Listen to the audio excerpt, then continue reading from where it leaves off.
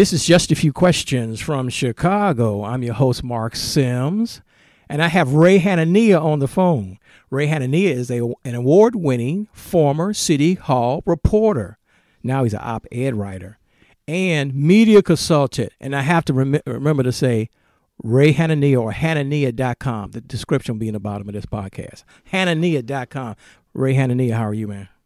Hey, how are you doing, Mark?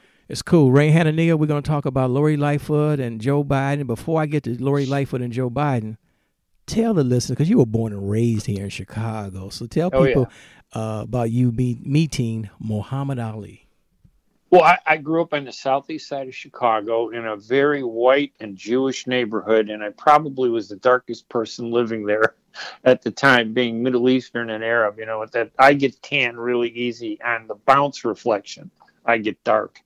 And I worked at Jewel at 87th and Stony Island for a couple of years when I was in high school. And Muhammad Ali, and you know, this was back in the late 60s when his career was rising. This guy was Cassius Clay. He was in that transition between Cassius Clay and Muhammad Ali. And he had a bodyguard who was Palestinian. And as you know, I'm Palestinian. So his bodyguard was a guy named Salama Hassan. And he would be with him all the time. But Muhammad Ali and his buddies would come in a Lincoln Continental. And they'd pull up to the Jewel. They'd go shopping. And they'd point to me every time they got there. Ali would point to me and, you know, wave his finger to say, come over here. And I'd come by there, and he would always have me carry his bags out to the trunk of his Lincoln. And when it was over, he was the nicest guy. Obviously, I think, you know, one of the darkest guy there. Maybe he knew I was Palestinian, but back then I didn't identify the way I do today as an Arab and Palestinian. But he'd always give me $1 tip. And $1 back in the 60s was a lot of money. It was really cool. And turned out that Ali he just was a great guy. It was just phenomenal. I was always felt lucky that I got a chance to meet him. I never thought about getting his autograph, but years later, when he introduced me to the Nation of Islam, and when I was publishing a Arab American English language newspaper, he asked me to publish the paper at the Nation of Islam printing center on the east side of Chicago. And they published my newspaper once a month for 2 years. And that's how I actually got into journalism. Wow. Absolutely. What a phenomenal story. I can't top that talking about Lori Lightfoot and Joe Biden, but we're going to try. We're going to try. You know, so let's talk about Chicago. You know, we had looting and we had riots. We got drama here. We always had drama in Chicago. Did we have looting? Did we have looting? All kind of drama. Read much about it. I see it, but nobody's talking about it. I know. There's all kind of drama here. Ray Hanania, if you were mayor of the city of Chicago, how would you stop the crime? Well, see, this is an interesting question, and I've thought about it. But and I think I'm going to surprise you because people expect a procedure, you know, like let's take away guns, or let's arrest a group of people, or let's make all the high school kids wear uniforms. I have a whole different approach to it. And I believe, and it's based on covering politics in Chicago City Hall for years and covering the crime beat, and you know, it's just part of City Hall coverage, covering crime and street gangs. I think the problem is perception. People out there need to feel that you're tough. People, the street gang members, they don't respect process. They don't care about the law. Why would they care about rules? You know, rules to crack down on guns, or rules to crack down on hanging around on the street, or rules to crack down on, you know, curfews and things like that. They don't care about the rules. So anything that you do to try to stop them isn't going to work because they're breaking the rules. Any rule you create, they're going to break. But the one thing I think that these people, street gang members, and they come in every color, black, white, Hispanic, you know, maybe the media focuses on some more than the others.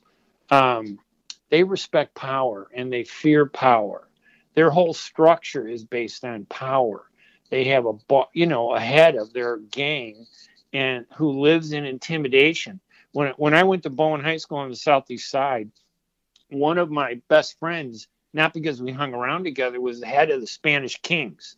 He was in my freshman class. I think he was actually 2 years older, but he had gotten into high school late, and for whatever reason, he'd sit in my class, and he basically he wouldn't allow anybody to beat me up when we left Bowen and passed through the viaduct to go back to my side of our neighborhood, because I would always help him with his classwork in school.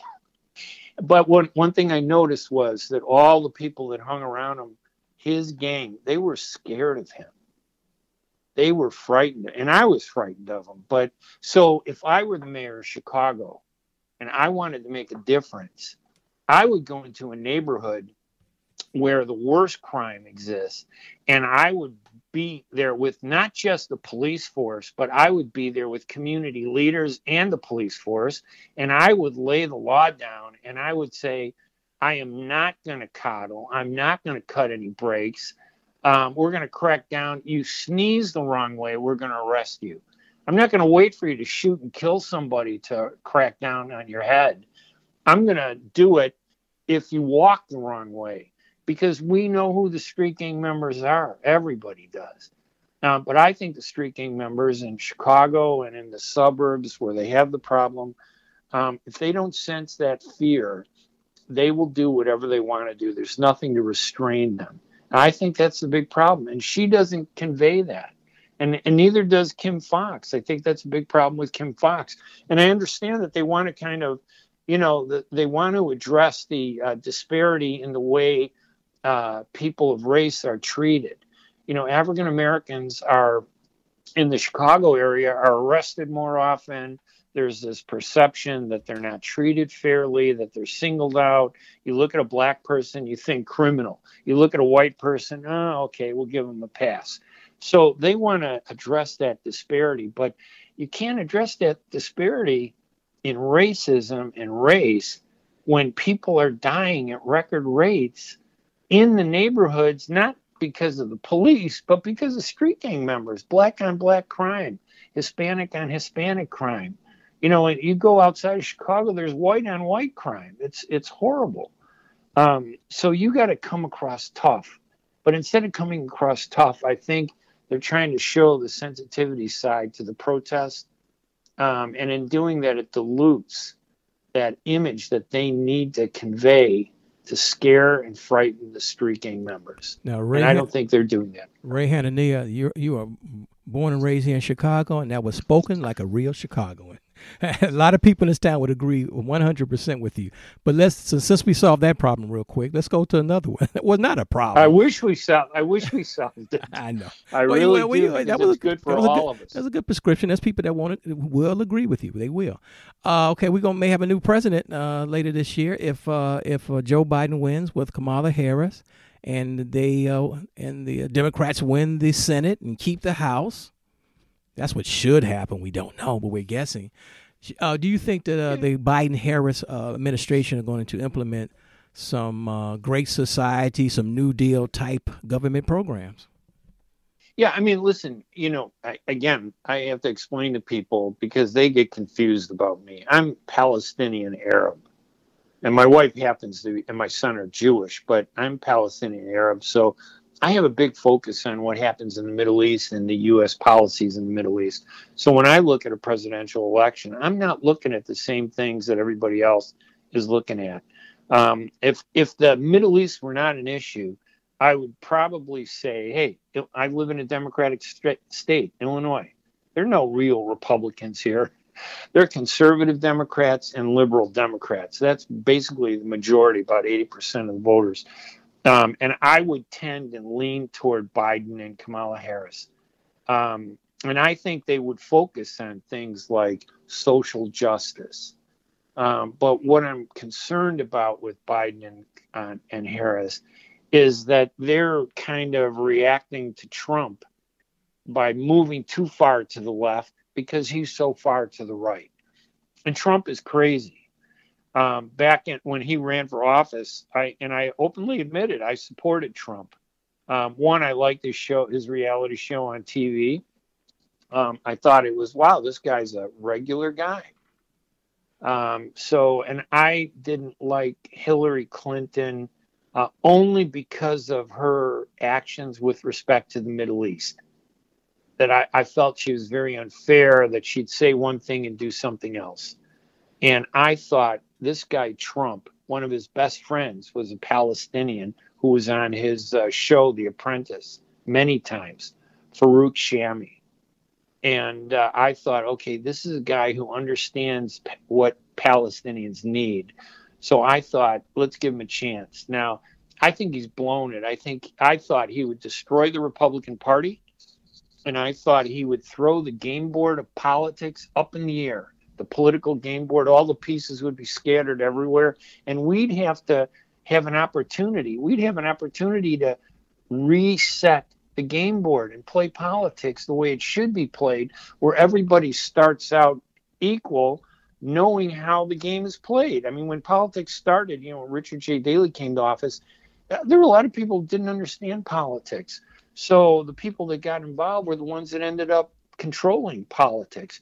Now there are a lot of people, we all understand politics. It's very important, but we don't have a chance to actually have a piece on the game board. And I thought maybe Trump would destroy that game board because he's mercurial and unpredictable and emotional. And I thought the Arabs would be smart, but my biggest mistake was that Arab Americans are not smart when it comes to politics. Instead of trying to coddle and lobby him and get close to him, they got angry because we get very emotional. Arabs are very emotional people. You say one word, you could say 100 things. If you say one word we don't like, we'll focus on that one word that we don't like and ignore the 99 things we do like. And that's what we did with Trump. We could have worked with Trump and pushed him in a different direction. Instead, we allowed him to go toward Israel. And, I don't want to make this about Arabs and Israelis. I support Israel. I don't support their government. I don't support all their policies. And that becomes a very controversial issue in this country. So Arabs and Palestinians, we need to be smart, about how we talk about the issues. And we're not. We just don't understand the basics of perception and communications. And we think people judge everything based on truth rather than on perception. And the truth is, perception is reality. Whatever that perception is what drives the public's belief about something. So, Ray Hanania, no, that was fine. I can't end the show. I want to end the show right now, but I got to go a few more minutes. Let me go back to that thought, because whether we're talking about the Middle East or low-income neighborhoods and counties and cities and suburbs here in the United States, people who don't have a lot of money need good jobs. They need money. They need health care. They need to know that their children are going to get a great education. So will you agree, whether it's Palestine, Israel, Middle East, if you will, or here the south side of Chicago, people, the people who are struggling want more, they want better. So don't you think that Kamala Harris and Joe Biden and Kamala Harris are going to implement some? They're going to improve, because that's why that's how you have riots in the streets of Chicago, because the people who are not making enough money to survive, and this income inequality is insane. But the anger that I see coming, for example, from the white community isn't about the protests demanding equality. It's about a sense on their part that there's a hypocrisy, that among the protesters are looters, arsonists. I have 12. There were 12 Arab American owned stores that were destroyed in those protests after Memorial Day weekend. They were destroyed. We're living through a recession, we got a recession and a pandemic, and income inequality. I get that, but I'm looking at two families that I know out of those 12. Their lives are destroyed, and they said the police wouldn't intervene because they were told not to confront the looters. They lost everything. And to me, that's an injustice too. So it wasn't, like when I criticize Black Lives Matter or the protesters, I'm not criticizing the goal that you just talked about. I agree with it. I think we need to help people that are in need. We need to help everybody. We need to make sure that racism doesn't exist. We need to confront racism. People who hate you because you're Black or who hate me because I'm Arab, we need to find a way to deal with that the right way. But these issues get confused, and these issues get turned upside down. And the media doesn't just focus on the racism of the issue. They focus on the protesters. They focus on the victims. They focus on the politics of it. I don't know, that it's upsetting to me when I watch the news that 1,000 people will go out and protest because a man was killed by a police officer and it was racial. I absolutely think it was wrong what happened to George Floyd. But yet, you can't get 100 people out on the street when a 6-year-old girl is killed every weekend on the streets of Chicago. You'll get the neighbors together. You'll get a few people, activists together. But the outrage doesn't reach the same level. And to me, it's because there's a political opportunism there that's being exploited by some of these people on both sides. So, it's very frustrating. And then when you say that, I've lost a lot of African-American friends on Facebook. And because they go, oh, you're so insensitive. I go, no, it's not. I'm talking about the politics of the issue. I'm not talking about race. This idea that because you criticize something, you must be a racist or you're insensitive to race is really wrong. That just makes it worse. And I think that's what's dividing our community and causing this conflict. That's why I think a lot of white people, they're not voting for Trump because they think he's the best candidate. I think a lot of them are voting for Trump because they're arguing this other political issue of disparity and unfairness that they see that I was just talking about. No one's addressing it. So Trump benefits from that. Ray Hanania, I think that there are plenty of folks that would agree with you, and there's a few that don't. But that's what makes America so great. We can, Exactly. We can, because I understand you because I've seen you heard you on the radio, read you in the Sun Times back in the day. So I sort of I think I know Ray Hanania, and I'm trying to say Mark, that when we get to know each other a little bit more, we may not totally agree, but we will see the other person's point of view. Mark, I never changed. I'm the same Ray Hanania from the first day I got hired at the Southtown and told to keep my views on my side of the typewriter because I was Arab. And the same guy who worked at the Chicago Sun-Times, and supporting and bashing, beating up on Bilandic and Jane Byrne. And then also criticizing Harold Washington. But honestly, in my opinion, Harold Washington was the best mayor we ever had in Chicago. He had the best sense of humor. He couldn't achieve everything he wanted, but he was great. I'm the same guy. I haven't changed. But today's politics, they use it as a filter. They look at you. They don't like John Cass. They don't like me. Maybe I'm a little too conservative. No, John Cass has his. Some people love John Cass, so he has his audience. I've known him forever. Yeah, and controversy is one of the keys to success in column writing. Nobody talks about the columns they love. They talk about the columns they're angry about. That's right. Ray Hanania, it's been a pleasure. I cannot thank you enough for doing the show. You're welcome, Mark. Thank you.